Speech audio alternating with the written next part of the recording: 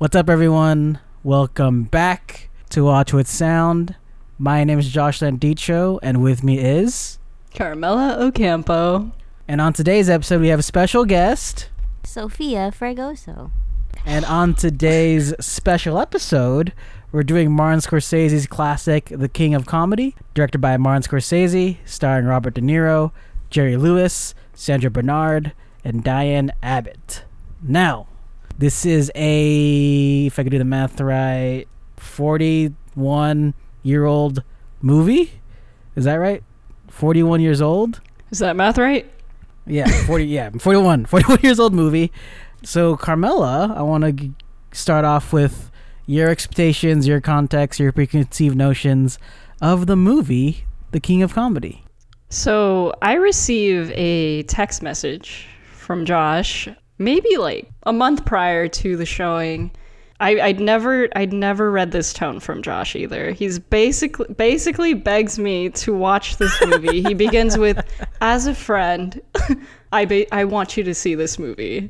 And he understands the conditions. It's in Santa Monica. It's a 7:30 p.m. showing on a Sunday night. And I usually say no, but because he said, "As a friend, I want you to see this movie because I love it and it's important to me." He didn't say all this, but this is exactly what I gathered. And I'm sure it's what you meant. So yeah, I go. And also this movie, because I expected this movie to be, Shay and I were talking about this in the car on our way there. We were like, this is either really good or licorice pizza. We were like, I have no idea anymore. Josh betrayed us.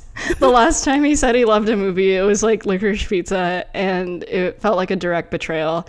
And so, I was pretty optimistic though. I was like, I think it's going to be good. I think this is not like licorice pizza, but yeah. Anyways. That was my preconceived notion. Yeah. I always invite Carmela to things. She always says no. Kind of fucked up. So this time I was like, I gotta pull the friendship guard to get her to hang out with me and Sophia to watch this film that me and Sophia both really love. So that's why I was very dramatic, very much so like, oh, you need to watch this because it's one of my favorite movies as of late. I think Sophia as well. But Sophia, what were your preconceived notions, your expectations, your context before watching King of Comedy? Before watching it the first time or before watching it this time? Both times. Whatever makes you feel comfortable, special guest. I mean, the first time we saw it, I don't think I had ever even heard of it. You had just told me Joker was more based off of this movie than it was based off of Taxi Driver, even though Taxi Driver typically gets the rap for that. So that was really the only thing I went in knowing, and I'm really glad that I went in as blind as I did because it made the first viewing experience just super enjoyable. And then the second time we watched it, I was just really hoping to find out more about the universe, I guess, and what else might be going on that I didn't notice the first time. Yeah. Thank you for that, special guest. So for me, my little expectation preconceived notions is I've been hearing a lot about it. One of my friends / coworkers told me about it, and I don't know. I just felt like I was seeing so many things about it. I think at the time too, a bunch of Instagrams that I follow that make bootleg merch or starting to make merch of this movie.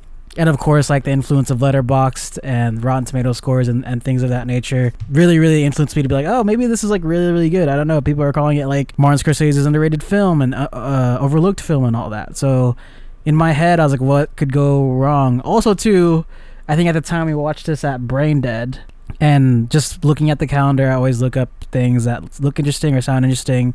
And I saw that it was Robert De Niro with Martin Scorsese. So yeah, we're not sure. And that sort of led me and Sophia to watch this film. Before we get into it any further, this is a 41-year-old film. So if you haven't watched the film yet, kind of your fault. But if you don't want to spoil it for yourself for no reason, stop right here. Go watch the film. Come back and listen to us. If you want to spoil it for yourself for no reason, go right ahead. I suggest not to, obviously, because we're doing this film and it's very, very special. As we said in the intro with Carmela, I had to pull out my friendship card just for her to watch it with us. Carmela, you only give a little plot summary of the film, The King of Comedy. Rupert Pupkin is a passionate yet unsuccessful comic who craves nothing more than to be in the spotlight, and to achieve this, he stalks and kidnaps his idol to take the spotlight for himself. Whoa, not stalking and kidnapping. And I guess right now we'll start off with Sophia. What did you think of the film after watching it? How did you feel the first time, the second time? And how do you feel about this movie overall as a Martin Scorsese film? Wow, lot to tackle there. Overall, I loved it. This is, like Josh said, probably my favorite Scorsese film. There's something about the character of Rupert Pumpkin.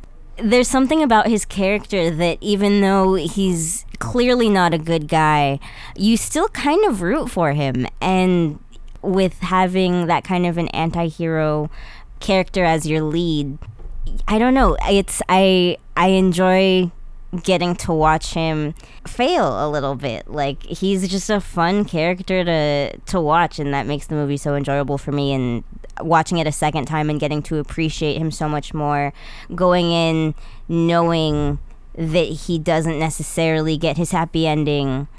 I mean, he kind of does, but we'll get into that later. Or does he? But yeah, I love this movie. And after your first watching Carmela, what did you think of this film, knowing how much it meant to me that I had to pull out the friendship card? Knowing how much it meant to me.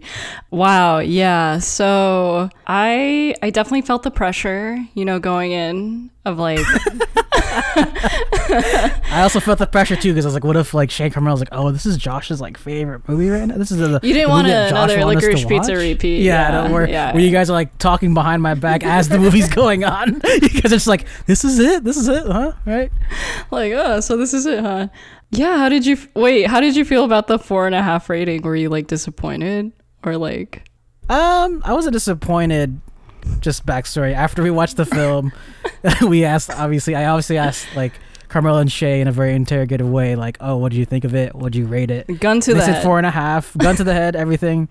They gave it a 4.5, and I was like, oh, okay, that's like fine. I didn't expect you to love it as much as I did, but at least like it's still in a high rating where like you had fun with it, and you obviously still hold a high regard. 4.5 is pretty high, but yeah, go on. I see. I understand. Okay, so. Yeah. So I came out of this movie with a 4.5 rating. Shay and I did, yeah. And then we were driving home and we did that thing where we were like, okay, what's preventing us from like pushing it to a 5? And like, I swear we like sat in silence for like 10 or 15 minutes, just like thinking. You guys were just thinking to each other. We were thinking about the movie. Yeah. We were just like thinking this is how important it was to us. And so we like sat in silence and we were like thinking, and eventually I think I came to like this, I don't know, like something about the movie like suddenly clicked for me and it went to a 5. And so we'll get into that later. But during that discussion I like managed to like turn my expectation or turn my 4.5 into a 5, and then I also managed to like turn Shay's like 4.5 to a 5. Like he was like, wait, I get it now too. I'm gonna give it a 5 too. And I was like, oh my god, let's update our letterbox. This is gonna freak out Josh and Sophia. Work there, Carmela. Good job. Persuading Shay to give it a 5. Let's go. I was actually on the phone with Josh, and he was threatening me the whole car ride, and that's when I told Shay, give this movie a goddamn 5-star. I swear to God. Gun to the phone. Yeah. That's the last friendship card you're ever gonna have. That's the last friend you're ever gonna see. I didn't even see the 4.5 rating. I just, when I logged on when I got home that night, I saw that they were both at a 5. I was like, oh, interesting, guys. yeah, that's same too. I didn't even see the 4.5. You might be lying about that. No. I didn't see it. Oh. I immediately, after we finally like decided to give it a 5, I immediately went on Letterboxd to change it, or to rate it at a 5, because I knew it would freak you two out. So yeah. So there was no 4.5. Okay, because like we were talking about it, and then like we go home, and then we're like, I can't believe they fucking hated the film, giving it 4.5. Then we get home, and then Sophia goes on Letterboxd, and then they're like, okay, Shade Carmela, give me a 5. And I look, I was like, and I just started nodding my head. I'm like, yeah, that's right. It's like, that's about right. That's about right.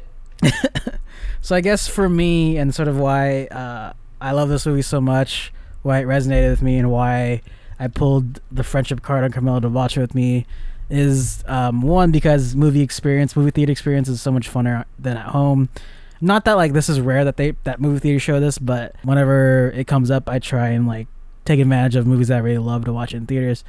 Just like to give a rundown of the first time watching it, it was like it felt like very cliche to say, but like a roller coaster watching it.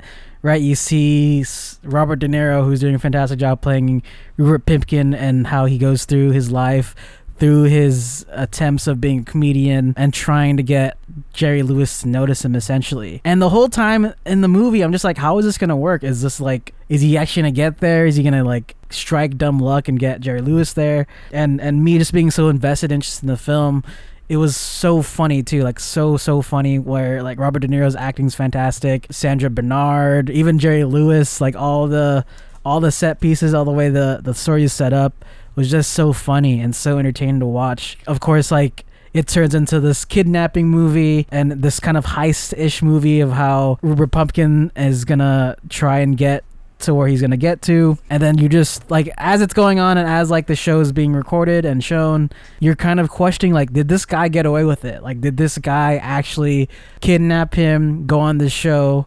And not to mention too, like the whole overarching like feeling is, how is he gonna do? Is he actually funny? Is he actually someone that deserves a spotlight?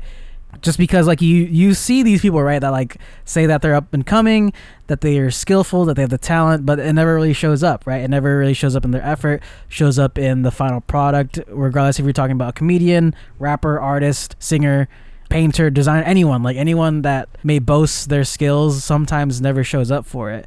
And you kind of wonder if Pimpkin is actually gonna do this successfully, if he's actually going to have his spotlight. And of course, like it shows him go back to the backstage and talk to the FBI people, and another comedic scene as well.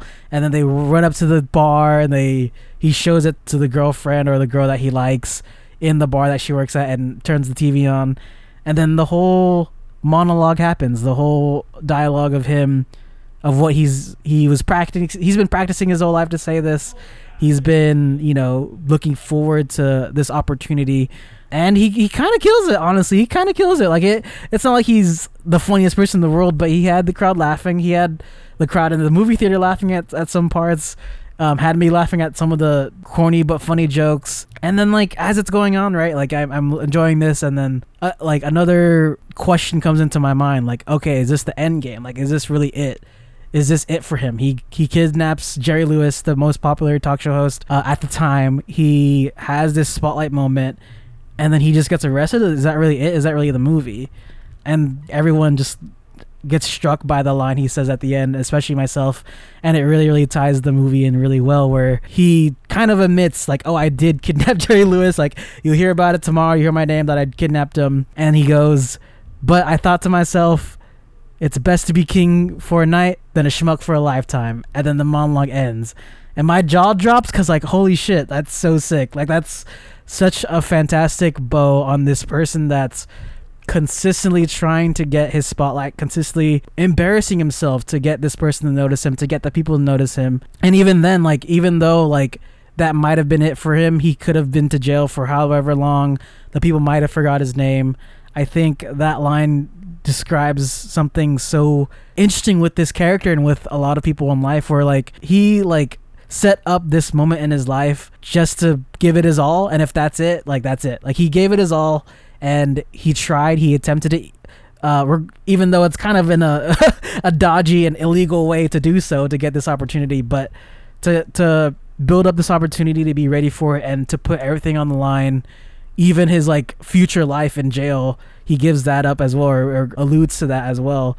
He does what he can to give everything he can to show people that he is funny or not funny. And I think when he says that line, it ties it in so well, and it kind of like struck a chord where he is a terrible person, obviously, but he worked so hard to get to that level. It may be like not the best method or the best way, and I know like obviously a lot of people who take this sort of like same formula in trying to get what they want into a legal route to hurting people, I understand like the repercussions of that, and like how this opportunity is not good and not a good method. Obviously, no one should copy this guy.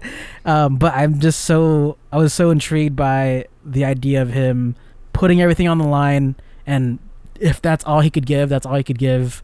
And I was just so struck and like almost kind of weirdly inspired by it, like inspired by the idea of like giving it your all and whatever happens. And I love that message that he gives at the end, and that's sort of where I'm like, fuck, like this movie's fucking dope. Like, it's hilarious. I was intrigued the whole time. It's also anxiety inducing a lot of the times, and it's oddly inspiring at the end. And I think that's why like this movie resonates with me so well, and resonates with me like even after I was watching it, like weeks and months after. I kept thinking about the film, and that's where like the opportunity I saw of like it showing again. I was like, oh, Carmela, like, come on, you gotta watch this, gun to your head, like you gotta watch this film. But yeah, I was just like so in love with this film, and still am, and that's why I was like really like pushing Carmela to watch it. But yeah, that was very interesting. And like, I don't know if you like already like want to get into it, the part where you talked about where you like literally said you were inspired. Like, I was thinking like, wow, he sounds like he's kind of inspired by this movie. I don't know, I kind of want to like dig deeper into like that feeling, and like ask you like in what way like was Rupert Potskin like inspiring to you?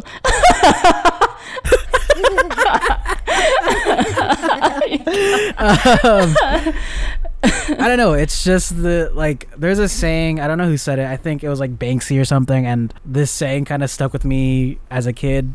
Not necessarily I agree with it right now, but the line is like, if you want to build a castle in the sky, you don't ask permission. Which is like, you don't wait on other people to do it for you. You don't ask permission to do what you want to do or what you want to achieve. You just kind of do it.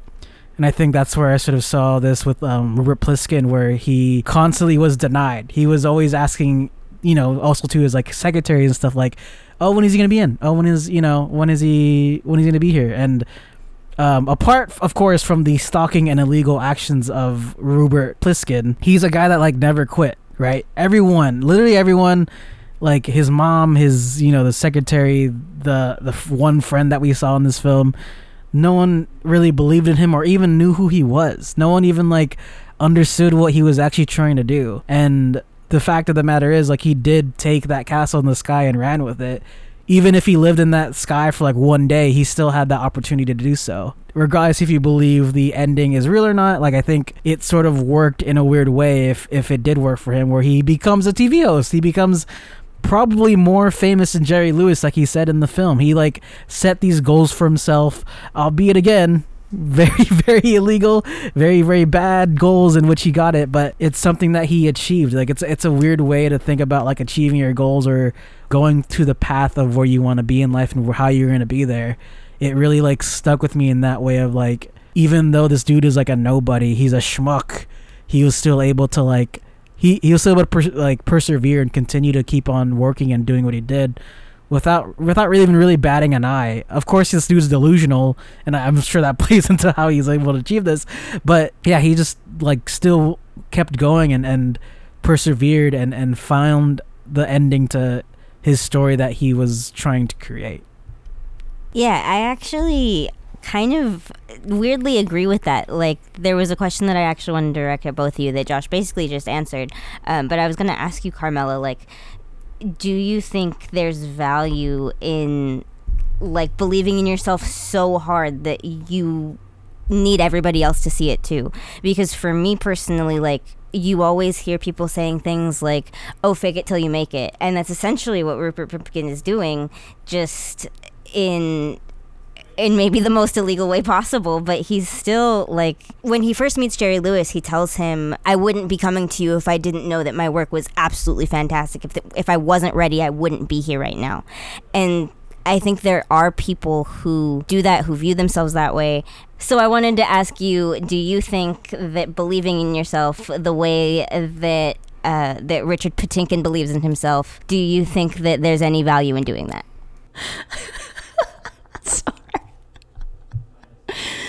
Yeah, I think there's definitely value in believing in yourself You want others to see what you see in yourself. Like, he was almost like overconfident, basically, to the point where he's, delusional. And when he finally gets to prove like his worth to us, the audience, like with his monologue, like we're impressed, like you were, Josh. We're impressed to see like he's actually funny. Like, wait, this guy actually has like the chops. They were kind of like wrong about him. Like, why didn't they give him a chance? And yeah, it's interesting. Like, I think I didn't even think about like his behavior in that way in terms of like validation, almost like validation of like one's self-worth. Yeah, I think that's kind of a cool angle, like to view it as, because like I basically was like viewing this film from an angle of like, I don't know, it was almost ridiculing like the bureaucracy and like all of the steps you have to go through to like, get to be on top. And like he kind of just like blows all of that up and like, shows you there's a different way to the top, albeit it's like illegal and like totally like, if anyone did that today, like it's like totally absurd. It's like unreasonable, right? But yeah, it was like the humor was like seeing how like he kind of blows up the system and like completely ignores it. Where like in our like society, we're like, wait, you have to go through the proper channels to like do all the right things. But it's like, wait, who told us like these were the right things to do? Like, who told us like, who like limited us to like only go this one way to like be successful or whatever? And yeah, I think like there was so much humor in like watching him just like totally break that. And I think that's why we find him so like inspiring, because we're like, wait, like he's doing it. He's like not even like being a schmuck. He's not just like following orders or following rules. He's like breaking them, but obviously like illegally. Like we're like so aware of that, but that just like heightens the humor aspect. I think at first I was like, what? This guy just needs to like do it the right way, dude. Like, come on. Like, why does he want like a fast track to like success or whatever? Yeah, like what makes him so special that he's entitled to like fast track the process when everybody else has to go through the steps? Like, you can definitely make that argument. Totally. And like, I feel like we're meant to feel that at first, at least for me. Like that was like my emotional journey. I was like, dude, like, come on, like you gotta do your thing. And then like you get to know him and you see how like delusional and desperate he is, and then you start feeling sorry for him and you're like, okay, like wait, he's like he's like really trying, but in his own way, like. And I love that he was coupled with Sandra Bernard, like her character. Like they were like a old married couple bickering with each other. It was hilarious. It was such a joy to watch them like be delusional together. It's funny that you like brought up the idea of like the bureaucracy of like being successful, and even in the beginning too, Jerry Lewis mentions it too. Like, this isn't like overnight stuff. Like, you have to work years and years, and even when you work for years and years, you work more years and years, and go through the steps and process of being a famous comedian and stuff like that. And I think it's just so interesting because it is like that sort of steps that people try and take to become famous, become successful, and in some cases that doesn't work for a lot of people. And I like the idea of this also being commentary of like, I don't know, like a hard working American almost. Like Jerry Lewis is like that, the product and example of the system he sort of went through, right? He became a comedian, did many nights of stand-up, workshops, his jokes and stuff like that, until he ended up in the seat where he was now, being a TV host and being famous for being funny, where Rupert Pumpkin is doing this like Hail Mary kind of crazy like attempt of making his name known. And I think it's just so fascinating too, because I think you guys are saying like, oh yeah, like people are faking it till they make it. They go certain routes that aren't the typical routes. And it's funny because like I think honestly, if Richard Foreskin came out today and did what he did, kidnap someone and then does a whole stand-up thing on a platform and gets arrested for it, I think in my eyes our society today and age will accept it. I think we'll praise that, especially on like Twitter or X or whatever you want to call it, Instagram.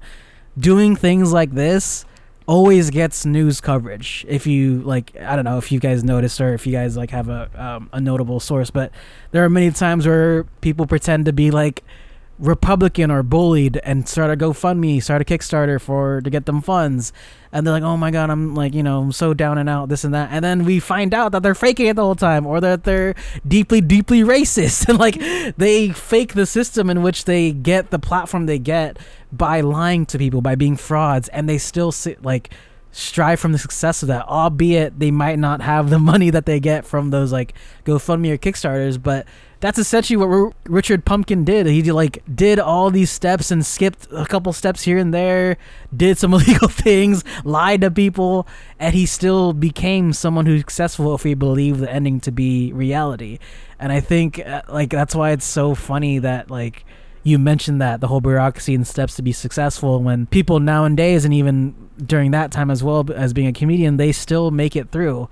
I think even Carlos Mencia, who was a ginormous comedian, was outed for stealing jokes, for stealing material, and he is famous for what he's been doing, being a comedian. And it's sort of alludes to this character's sort of success in this movie, because it does happen today, and it's not necessarily a good thing, but it's still the success that people want to see through a different means. Do you think when people do that in real life, are you inspired by those people? Hell yeah, I'm just kidding. I steal things all the time. That's how I get.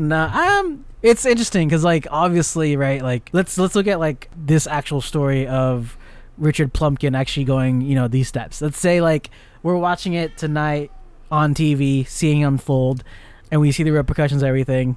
I think in my eyes, seeing him do this shit and then finding out the next day he actually did kidnap someone, he actually did this and did that, I would be very, very confused in a way, oh my god, he did all that to be on TV? That's so weird. But also in my my other side would be it worked. He did it. I'm not praising that sort of behavior to be commonplace, but the idea of him successfully getting on TV, telling these jokes, making people laugh, and then having that question of wait, did he actually do it? If he did do that, that's kind of insane. That's so fucked up. And then we find out next day, we see Twitter, Instagram blow up about it, and we have those obviously those yuppie entrepreneur people be you know what, that guy really did work harder and fooled us all. I praise that guy. There's always those two sides of the story. But in my head, I think watching it in real time, watching it now, I won't be necessarily inspired, but I will be kind of thrown off to be he kind of cheated the system that is holding him in one place. He kind of went past that in creating his own pathway. Not that I would take that same pathway or praise it, but the idea of that pathway yeah, I'm taking notes. The idea of that pathway being created in that fashion is so fascinating to me. How would you guys react if there was a real life Richard Pluskin doing this sort of thing in real time? How would you guys feel about his success, his method? How would you guys react? I mean, it's definitely way easier to take the moral high ground when it's a movie, right? On one hand, you definitely want to say oh, he accomplished his goal. He literally said it's better to be a schmuck or it's better to be a king for a night than a schmuck for a lifetime.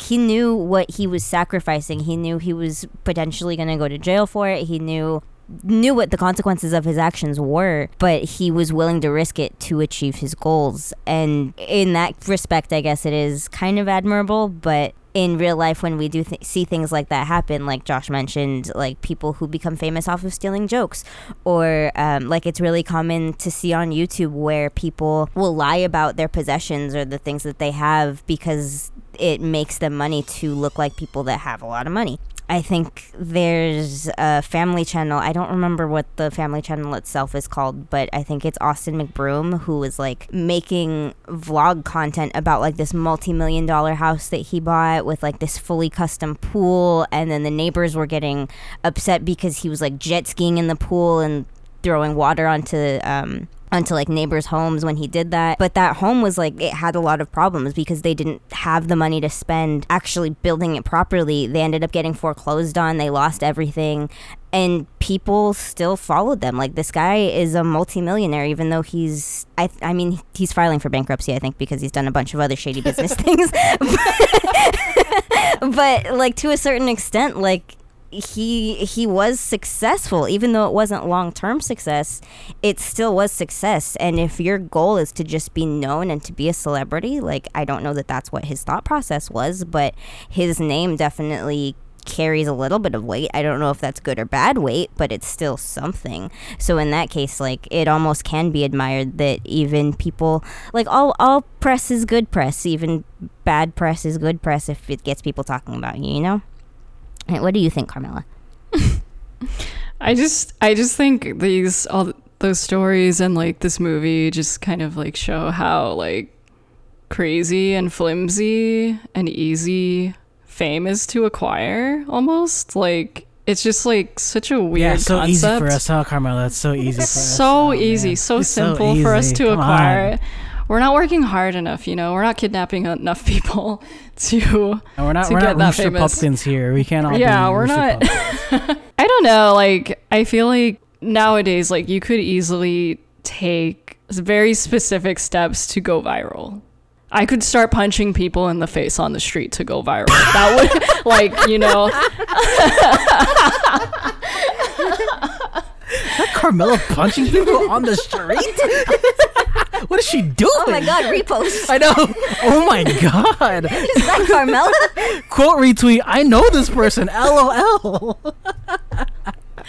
See, you know, like, exactly. Like, and like, is that admirable? Like, I don't know. Like, that's like, it's weird. Like, I don't even want to answer that question. Like, I guess, like, admirable, like, depends on what your goal is. Like, is your goal to become famous? I guess that's admirable. Like, I guess you could take the same steps. All three of us start punching people on the streets. Like, I don't know. You have to start punching. Drop the podcast. We're Watch It Sound Punching Club. We just keep punching people. Watch It Sound Punch Club. Yeah, I know, it's a different podcast. Yeah, it's just like punching sounds. That's it. That's all. It's just 1 hour punching of punching sounds. Let's ASMR. Go. Punch with sound. 1 hour. Punch with sound's a good Punch name. with sound. Let's go. That's a good name, yeah. Anyways, my point was, I think this movie and those stories just show us how absurd like fame is, and like it's like completely like man-made, and it's like easy / hard to acquire. It's just such a weird thing. And like fame and obsession like go hand in hand, right? The movie shows you like Sandra Bernard, like she doesn't want to be famous. She wants Jerry Lewis. She like wants his love and affection and attention. And I mean, it kind of tells us in the movie like, oh, like she was neglected by her parents. Like maybe that's why she like, you know, has this obsession. And for Robert De Niro, like he wants fame. Like he wants to be Jerry Lewis. And yeah, I don't know. It was interesting to see those two types of like desires and obsessions and watch them like play hand in hand. And I'm wondering like what you two thought about like that dynamic and how you kind of like, I don't know, how you relate that to real life.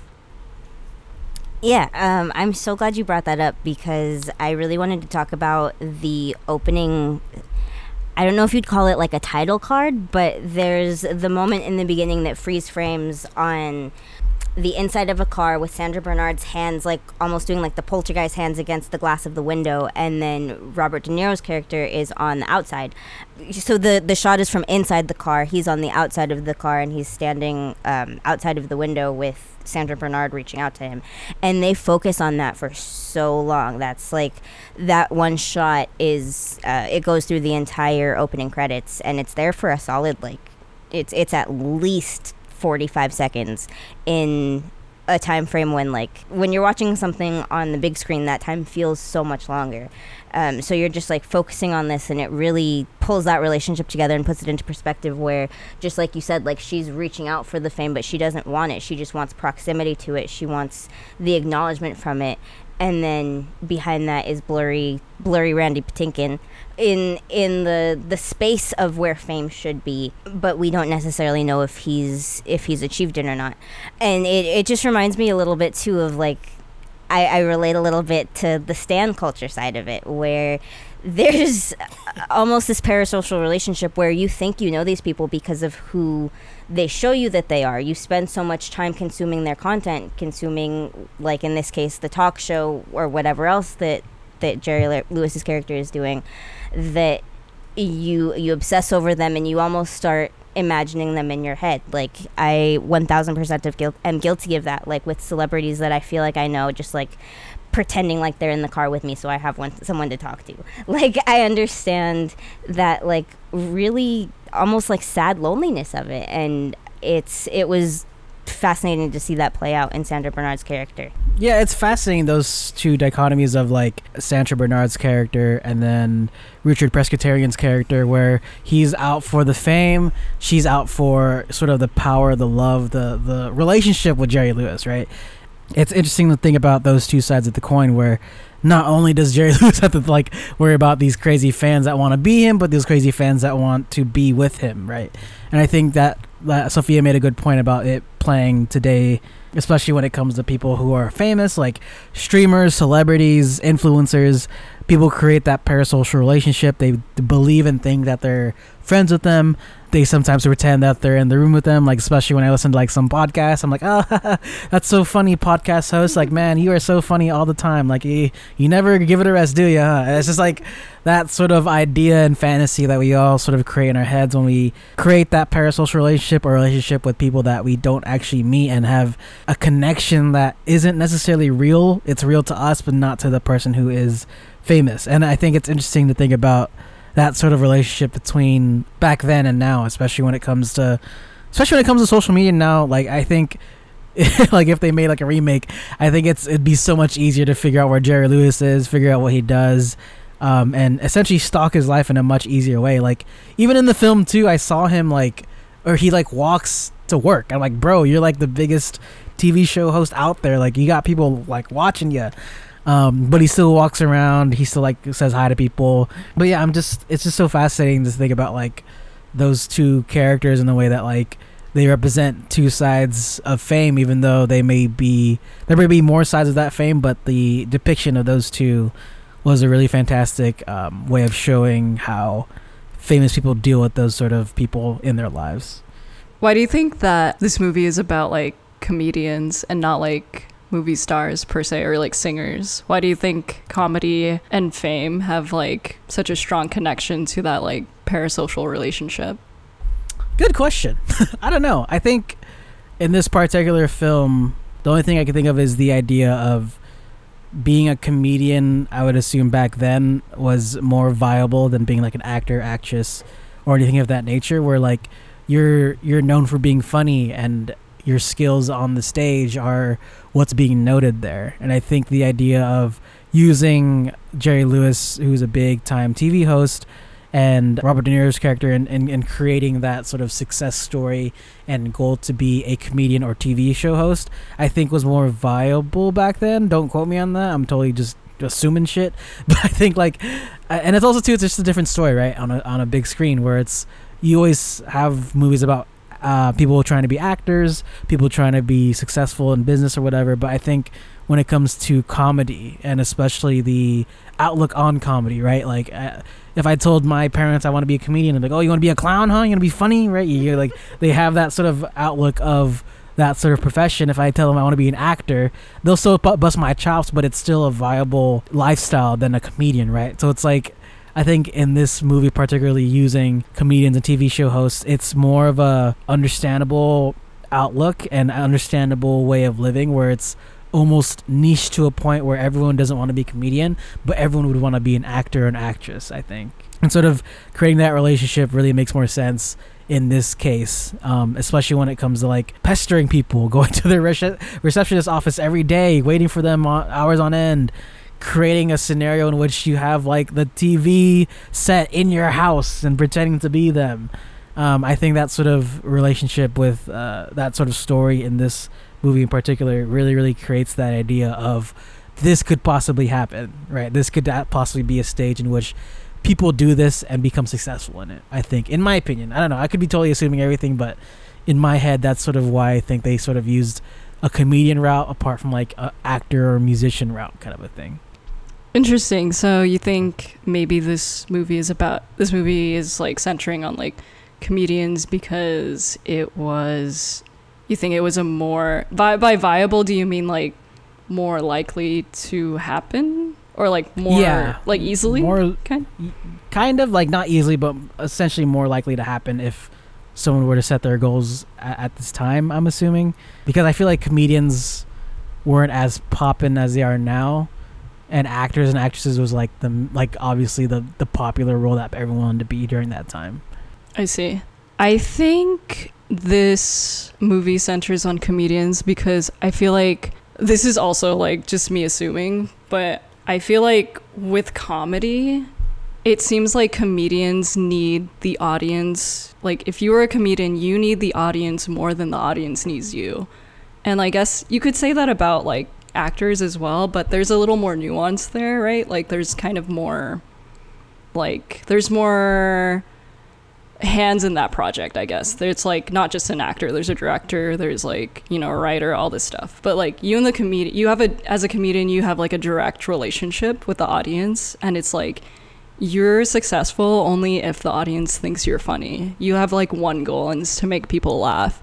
And I feel like that's why this movie is centered on that, because it doesn't have like all of those barriers in between or people in between. It's literally just comedian audience. And it's like, it's interesting because the audience doesn't need to love you, or like the audience needs to love you for you to feel validated and successful as a comedian. And like if you're an actor or a director or a writer, like for a film, like it could be blamed on so many other factors, I guess, like whether or not like a project or your performance was successful or not. So I feel like that might be why this is like about comedians instead. But I don't know, I could also say that about the director audience relationship, which I feel like Scorsese might have been also paralleling, because he's funny as hell. Like Scorsese knew what he was doing. He made a hilarious movie about an unfunny guy trying to be funny, and it was funny. Like he understands, like he understands the nuance of like comedy and like audience. So I feel like, I think in his mind, like the director audience relationship is just as close as the comedian audience relationship. That's interesting. Do you think, like, I guess at the time comedians were almost like a crowd-sourced occupation where like you kind of need a consistent love of attention and love from the audience in that way? What do you mean by crowdsourced? Like the crowd needs to know and love you for you to be successful as a comedian. It's like kind of crowd, like it's based on the crowd for them to love you to be like successful, right? Actors have directors, writers, you know, script readers, box office promoters. They have so many things that could source their success, apart from like comedians who are constantly in front of audiences, constantly trying to get laughs out of people, constantly trying to get their attention. That's what I mean by like crowdsourcing. Like the crowd is very, very on their side or against them in their profession. Right. I feel like it's like the like most primal profession, like because you can be a beautiful actress or actor and be like terrible at acting, terrible at your job, but you can also still be successful because you have beauty, money, or whatnot. And same nepotism. thing with nepotism. You have nepotism on your side, you know? And I think with being a comedian, like it's like anybody's game. Like you can be beautiful and you can be funny, or you can be beautiful and unfunny, and you can like, but you'll still suck anyway. Like being like pretty won't like get you to be successful. I feel like the one thing you need to be is like funny, or you need to make the audience laugh on some level. Yeah, I completely agree. Just the fact that like the audience definitely does need to have that deeper relationship with you than you would otherwise have with professions like acting or anything else. But I also think a lot of it has to do with the fact that, like, on the surface, not even on the surface, at the end of the day, his life is really sad. He most likely lives alone. We don't know that for sure. He doesn't seem to really have any friends beyond Sandra's character. And when he does like interact with other people, like when he interacts with Rita, for example, she's like very quickly like realizing that she needs to start pulling away from him, and she questions him and obviously you can tell that that's something that pretty frequently happens to him. And I think comedy it's often used as a way to mask those feelings, and comedy's always been a coping mechanism for a lot of people. Like you said, I completely agree. Comedy is maybe a more relatable and more achievable route for some people, to where it can just be more relatable. It can be more of a dream that people can chase. Anyone can get on a stand-up stage or like an open mic and try their shot, and you don't always get those opportunities in sectors like acting. Like, you cannot just walk onto a set and audition if you're just somebody off the street. Like, that doesn't happen. That's not even allowed to happen. Most of the time you can't even get onto a production lot unless you have a SAG card. Like, there's all these barriers to entry that maybe don't exist in the comedy world, and I think that's definitely something that plays into it. Good points from the both of you, but I want to get back to the film here. I know you guys were kind of like touching upon the character's sort of delusions, fantasies, and sort of his unrealistic nature of imagining things. I want to like open up the floor for this question, and this question was sort of opened up before the movie started. Is the ending? Do you guys think this movie ended the way we saw it? Do you think it's a delusion of Richard Pleiskin's sort of goal and end game here, his dream of what's happening? Because throughout the film we always see these like fantastical interviews with like Jerry Lewis, the dinner scene, and like all those funny moments of just like, what do you gotta make you beg and plead, just tears come my eyes, I can't do the show, Jerry. Like that whole like, you know, dimension of delusion where he does like believe he's like talking to Jerry realistically, talking about taking over the show. And that kind of leads to the ending where, do we actually see him be successful? Does he actually get out of jail like early enough? And this question too will sort of segue into the next one as well. But do you guys think that sort of delusion was something that was real, or do you think that he is still in jail, still going crazy, and not that funny? I feel like this question is kind of like asking at the end of Inception, like, was it still a dream or was it real? Like, I think it's like exactly the same. And like the answer for me is like, it doesn't matter, because this character is like, I don't know, like his character's journey has been like fulfilled. It's been achieved. He's like, you know what I mean? I guess like... But what do you feel in your heart, Carmela? What does it say in your heart of hearts? Are you asking me what I feel in my heart is real? Or like, what do I technically think is real? Like, what? Yeah. What would make you happier with the movie at the end of the day? I interpreted the ending as that it was real for Richard Pupkin. And the reason why I say that, I think his journey was complete. He's achieved fame. He's achieved happiness. He's successful. He's been recognized. I was telling Shay this in the car, like the film, like a hallmark of like a good film is like the opening frame and the closing frame are like directly opposite of each other, or like, and or completes like that character's like arc. So the opening frame is, what is his name, Jerry Lewis's character, like on TV, the same grainy shot, and then the closing frame is Rupert in the same TV filter. He's on, and like this time he's the one on stage, and so like you can see like he's like successfully, you know, achieved the same fame that Jerry Lewis had in the beginning. And so to me, like that was perfect. That was a perfect ending. I'm like, yes, 100%. Was it real? Was it not? Like, I don't care. It was perfect. So for me, the first time I saw it, like, I thought the exact same way, or at least, I mean, I still kind of feel the exact same way, that it was more than likely real. Like, that's, at least at the final monologue, the crimes that he commits, those are definitely real. I would love to think that he really does get the fame that he was seeking, especially because, you know, people since the dawn of time have been obsessed with true crime. There has always been a market for true crime, And I think with the propeller of like the news cycle at the time, he gained almost a cult following. I would love to think that like that he was able to gain this little cult following of people that were like cheering for him as he comes out of the jail, and he really does get everything he ever wanted. But I slightly amended my my theory the second time I watched it, where at the end of it, one of the like little throwaway gags that they mention, they're doing a montage of like all of his success that he's found after going to jail and after getting out of jail. That he wrote a book, he signed a multi-million-dollar movie deal for a biopic of his life, of his journey. And I would really love to think that the movie that we watched is that biopic.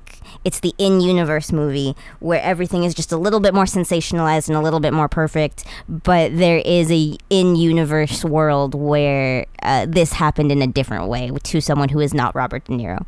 Whoa! The movie's a biopic of the movie of the biopic of the movie? Biopic? Crazy! I think for me, that's a really good point, Sophia. I like that. It's really fun. I think for me, I like to believe that Render Moleskine actually made it the way he made it, and it was the reality that he wanted.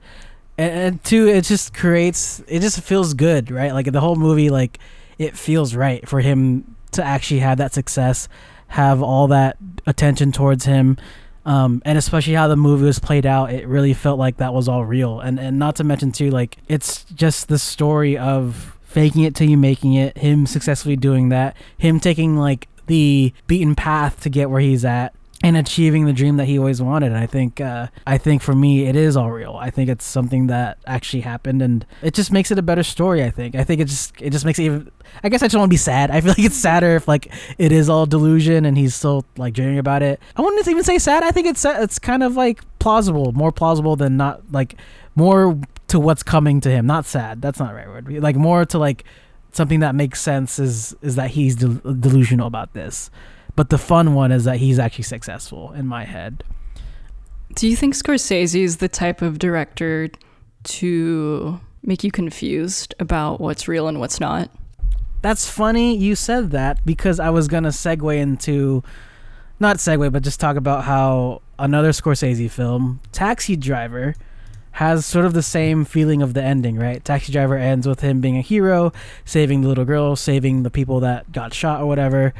And then this ends too with could be a delusion. So I'm like convinced that Scorsese loves this kind of ending, using it twice in his filmography, and not to mention too in other films too, Shutter Island, and I think The Departed. I heard those two movies I haven't seen, but I've heard that kind of like divisive endings.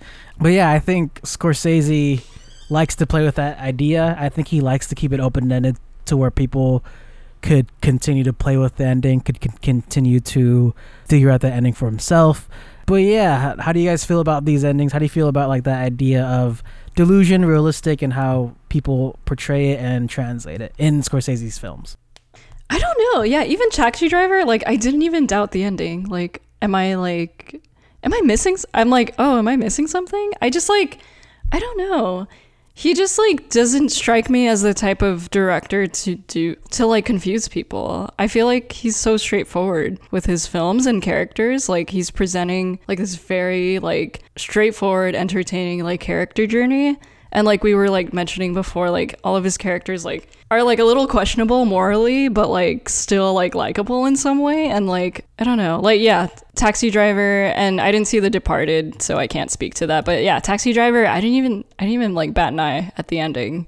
I feel like, and interestingly, like Taxi Driver is like the dramatic, like dark noir version of like this movie, and also starring Robert De Niro, so that would be a fun like double feature. Yeah, I was thinking the same thing, that I also didn't really question the ending for Taxi Driver.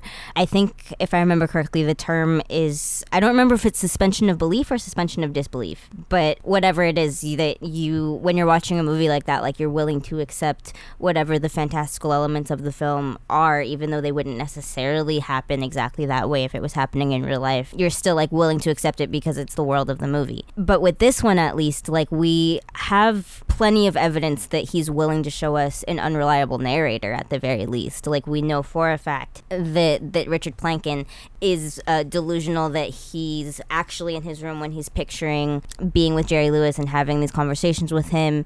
We know that he, in his head, has like these full-on delusions of what it would be like to be on the talk show, and we see that inner world of him.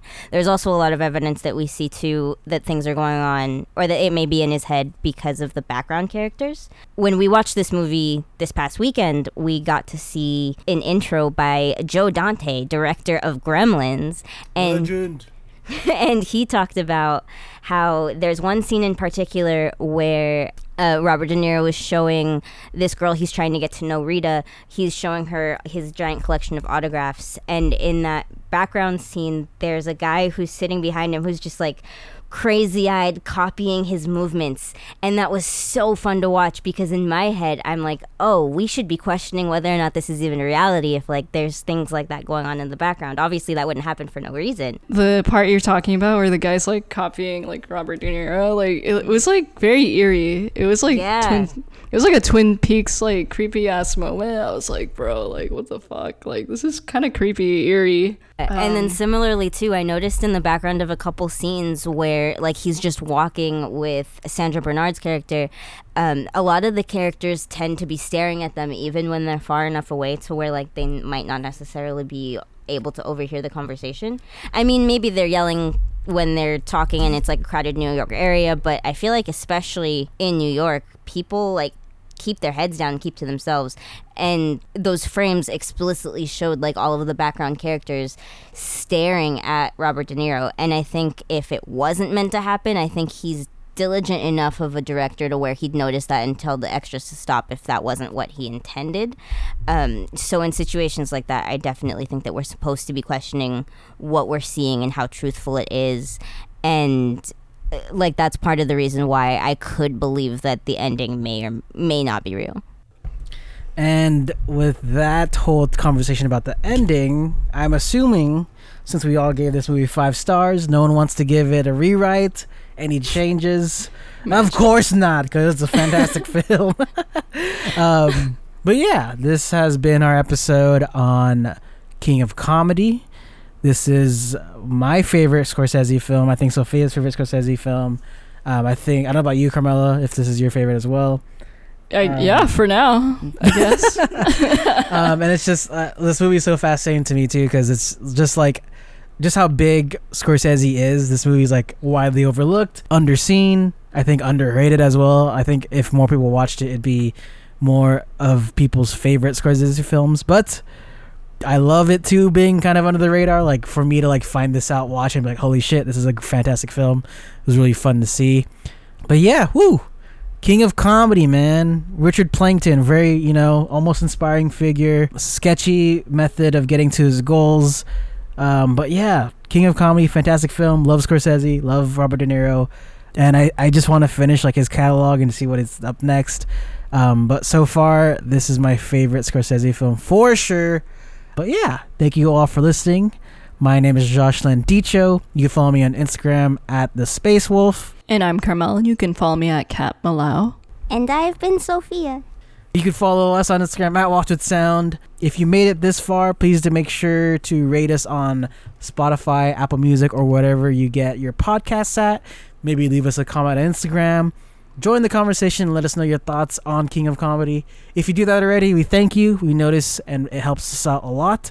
So we appreciate it. We also have a supporter program on Spotify that allows you to subscribe to us for as little as 99 cents a month, which would help us a lot as well. Only if you're able to, of course. But with that, thank you for listening, everybody, and keep on watching for all the Richard Foreskins in the world. Woo, woo, woo, woo, woo, woo, woo.